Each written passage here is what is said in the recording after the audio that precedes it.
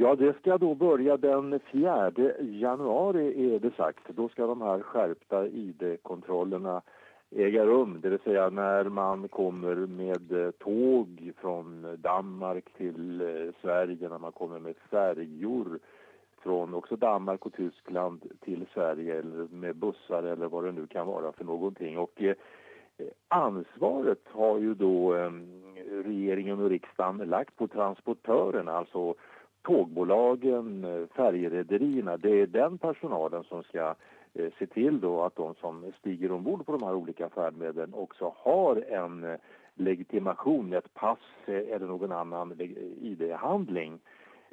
De är ju inte utbildade för att avgöra äktheten i detta. Men man kan väl säga att det blir någon slags grovsållning i alla fall. De som saknar ID-handlingar, ja, de ska inte släppas ombord. Och sedan så får väl Migrationsverk och polis väl i Sverige då avgöra till sist då om de här handlingarna i något fall kanske är tveksamma och kanske är falska. Men står verkligen transportföretag rustade för ett sådant ansvar? Ja, man har ju fått göra om en hel del planläggningar här. Om man tar tåg till exempel, så SJ, Statens järnvägar, de slutar nu att köra tåg från Malmö till Köpenhamn. Man kan ju tidigare klivit på till exempel här i Stockholm och kunnat stiga av i Köpenhamn, men nu får man stiga av i Malmö. Och den tågtrafik som kommer att finnas är ju den här pendeltågstrafiken som Öresundstågen ombesörjer. Men också där så ändrar man nu. Man kommer inte att köra de här tågen ända fram till centrala Köpenhamn, utan det blir det från Kastrup, alltså flygplatsen. Det är därifrån som tågen kommer att gå. Det är där som också då ID-kontrollen kommer att ske för att förenkla det hela också för passagerarna, att man inte behöver springa omkring så att säga och byta tåg och byta spår och sådana där saker. Så att just nu så håller man på och bygger om också nere på stationen där på Kastrup så att det här ska kunna fungera någorlunda smidigt. Men det är ju ingen som är glad över de här nya reglerna, och det riktas ju ganska bister kritik från danskt håll. Man menar att man ifrån svenskt håll då har ju slagit sönder lite av den här fria tanken då att kunna, det är väldigt många pendlare då som varje dag reser mellan Köpenhamn och Malmö och andra städer i södra Sverige då för att arbeta och studera och forska och så vidare i Danmark. Flyktingströmmarna, du pratade förra veckan att det var någon försiktig minskning, men hur ser det ut den här veckan, Göran? Ja, det har väl dragits ner en del. Det var ju toppade ju här då för någon månad sedan med runt 10 000 flyktingar per vecka. Sen har det ju sjunkit och det ligger väl under 3 000, kanske ett par tusen då, som tar sig hit nu. Och det är ju sig fortfarande väldigt många om man ser det på sikt här.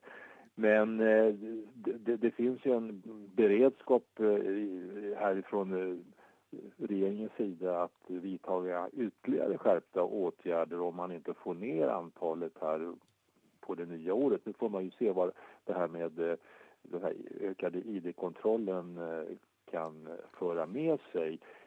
Det man är lite oroad för hos Rädda Barnen och andra organisationer, det är ju att väldigt många som har kommit hit är ju ensamkommande flyktingbarn, alltså de upp till en 18 års ålder, och i de flesta fall så saknar de ju identitetshandlingar, och då är ju frågan vad ska de ta vägen när man väl har kommit in i EU-området? Är man beredd att på olika sätt och ta emot dem på andra håll? Sen har ju Sverige, som det verkar nu, fått igenom, Stefan Löfven har ju förhandlat med EU, och i första led så skulle då Sverige slippa ta emot runt 5 000 flyktingar som idag finns i Grekland och Italien, och nu diskuterar man också inom EU. Där kommer man att presentera i början av nästa år en omfördelningssystem av flyktingar, och det talas där om idag att ungefär 23 000 av asylsökande här i Sverige då skulle kunna komma att bli hänvisade till andra EU-länder. Men därom får vi veta mera på det nya året. Du nämnde att eventuellt om flyktingströmmarna fortsätter så kan regeringen se sig tvingade att att försöka minska invandringen ytterligare. Men vad är det för åtgärder då som finns att ta till? Ja, man får väl då försvåra ytterligare att göra det attraktivt att komma till Sverige med olika regelverk. Man har ju redan bakat in det här med att det är svårare idag med att få ta hit släktingar. Sen har vi det här med försörjningsstödet. I Danmark är man ju betydligt tuffare vad gäller just försörjningsstödet av flyktingar som har kommit dit. Och möjligen kan det vara sådana signaler som finns också här framöver. Därom vet vi ju ingenting, men ifrån regeringens sida så verkar man ju vara ganska så hård på att få ner de här flyktingtalen till mera hanterliga proportioner, för att i år så har ju Sverige tagit emot faktiskt runt 175 000 flyktingar som har kommit hit. Alla av dessa har ju inte sökt asyl. Många har ju fortsatt då, som jag berättade tidigare, till Finland och till Norge. Men det finns också ett mörkertal där. Väldigt många, kanske 10-20 000 människor som man inte riktigt vet var de har tagit vägen någonstans. Och även bland dem kan det ju finnas ensamkommande flyktingbarn och så vidare. Och det här är ju oroväckande, för man vet ju inte vad som händer med de här människorna. De hamnar hos illasinnade personer som vi talar ju om människohandel och sådana saker också parallellt med det hela. Så att det finns en hel del frågetecken kvar där också. Och man har ju anledning att känna sig ganska obekväm även från politikerhåll när man ser den här utvecklingen och kanske inte har riktigt full koll på den. Finns det ur svenskt perspektiv någon slags bedömning hur länge det här kan fortgå? Vad är prognosen för 2016 till exempel? Tror man att de här talen varje vecka kommer att fortsätta? Ja, alltså, det har ju talats här om senaste tiden då, bedömningar från EU och från andra internationella flyktingorganisationer och så, att det här kommer att fortsätta, men frågan är att strömmarna kanske inte blir så starka riktade just mot ett land som Sverige. Där kommer det väl avta, även om många ändå försöker att söka sig hit naturligtvis. Men strömmen mot Europa tror man ju kommer att fortsätta, för att det finns så många med asylbehov som finns runt om här. Det finns ju i Turkiet, och där har ju EU kommer ju att satsa 30 miljarder kronor till den turkiska staten för att de ska upprätta flyktingläger där. Det finns ju massor med flyktingar också, som vi vet då, i Libanon och i Jordanien. Och många av dem vill ju säkert inte stanna där, för att de vill ju komma till ett land där deras barn kan få undervisning, skolutbildning och sådana saker. Så att trycket mot Europa kommer säkert att fortsätta här under det kommande året. Vi pratar svensk politik också. Hur har opinionen förändrats under hösten? Det har gjort väldiga politiska lappkast, inte minst inom flyktingpolitiken, Göran. Ja, det har ju. Det har ju varit en ganska dramatisk situation på det sättet då, med den kovändning som kom ifrån regeringens sida. Man bytte ju bild och fot jämfört med vad man sa och tyckte och ansåg i september till vad man såg och ansåg då i slutet här på november när flyktingströmmarna var som starkast. Och när man nu ser då på alla de här väljaropinionsundersökningarna som har presenterats här under senhösten, så är det ju klart så att det partiet i riksdagen som har gynnats av detta framför allt är ju då Sverigedemokraterna. Och svensk väljaropinion är en institution här som lägger samman och värderar de olika opinionsundersökningarna, och det som kom här nu i veckan, det visar ju då på att Sverigedemokraterna idag ligger då på ett opinionsmässigt stöd runt 20%. Medan då Socialdemokraterna och regeringen har ju halkat ner här. Socialdemokraterna får 25% lite drygt av sympatierna. Moderaterna dryga 22%. Men Sverigedemokraterna är alltså det tredje största partiet, och enskilda opinionsundersökningar har till och med gått om Moderaterna. Men det är väl den här sammanvägda opinionsredovisningen som man kanske ska fästa störst tilltro till, och där ligger de alltså på 20%.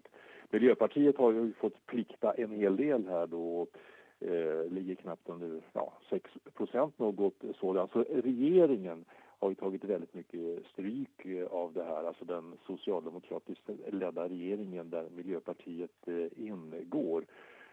Och det här har ju tärt säkert på Miljöpartiet framför allt, men också förtroendet för statsminister Stefan Löfven är ju väldigt lågt nu. Det har ju sjunkit här under hösten. Och även då för språkrören, alltså de som leder Miljöpartiet, de har inte heller rosat marknaden precis. Men Sverigedemokraterna är ett parti då som du säger nu ligger runt 20%, men under 2016 tror du att att det är ett parti som kommer att fortsätta vara tämligen isolerat i det svenska riksdagsarbetet? Eller finns det något parti som börjar närma sig dem? Nej, det gör det inte. Alltså det här är ju man kan säga då att Sverigedemokraternas framgångar opinionsmässigt, det har också låst politiken så tillvida som att allianspartierna de har ju inte dragit några positiva växlar på den här politiska situationen, utan har fått lämna över väldigt mycket av missnöjet just då till Sverigedemokraterna. Och det är ingen idag som från alliansens sida som vill driva eller på något sätt försöka kasta Stefan Löfven ur regeringsstolen här, för att det skulle ju då ändå leda till ett nyval, och där skulle ju då Sverigedemokraterna så att säga kunna blockera politiken också efter ett sådant val. Va? Och i så fall så kanske Stefan Löfvens enda möjlighet är att försöka söka sig till Liberalerna, alltså det som det heter Folkpartiet, och de har ju visat det största intresset eventuellt. Men å andra sidan, skulle man bilda en sån regering mellan Socialdemokrater och Liberalerna, då skulle ju allianssamarbetet säkert ta sådan stryk så att alliansen skulle få väldigt svårt att hävda sig i det ordinarie riksdagsval som väntar 2018. Så att här är man väldigt försiktig på båda sidorna egentligen, och det gör att det parlamentariska läget här blir ju ganska låst framöver. Mm. Vi fick en rapport, du berättade om att svensk ekonomi verkade börja få skjuts, och jag har förstått så finns det signaler i veckan som förstärker det här intrycket, Göran.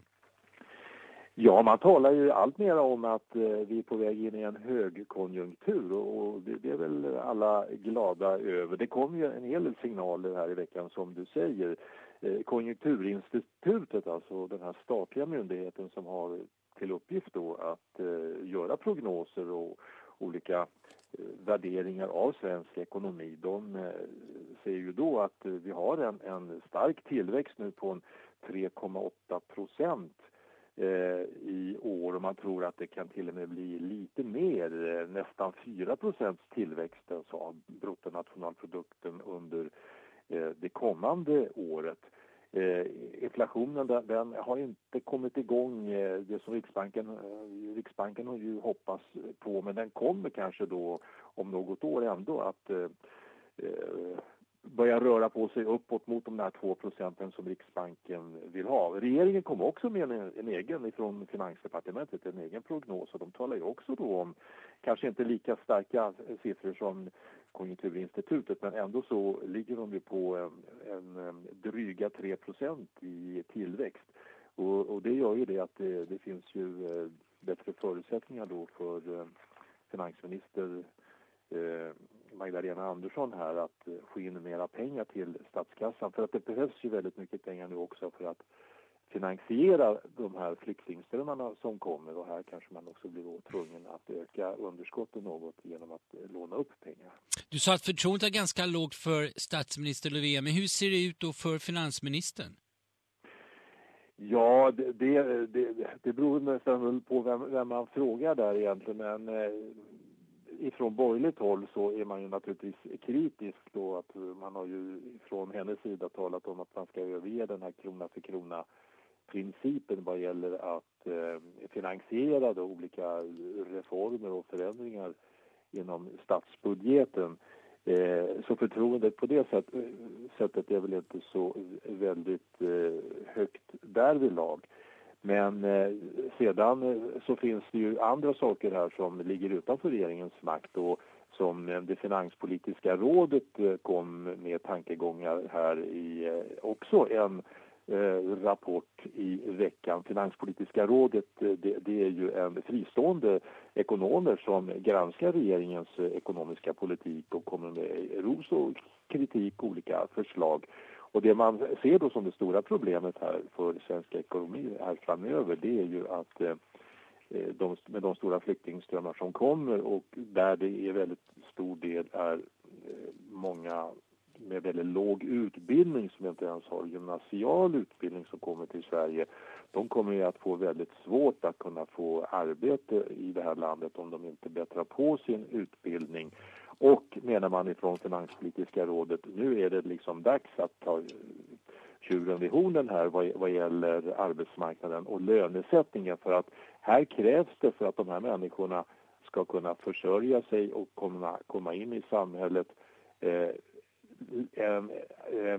jobb, arbetstillfällen, nya arbeten där ersättningen, där lönen är lägre än vad den generellt är i Sverige idag. Och det här är ju en brandfackla riktat då mot i första hand LO, de fackliga organisationerna där, som absolut inte vill se någon slags låglöneproletariat som man säger.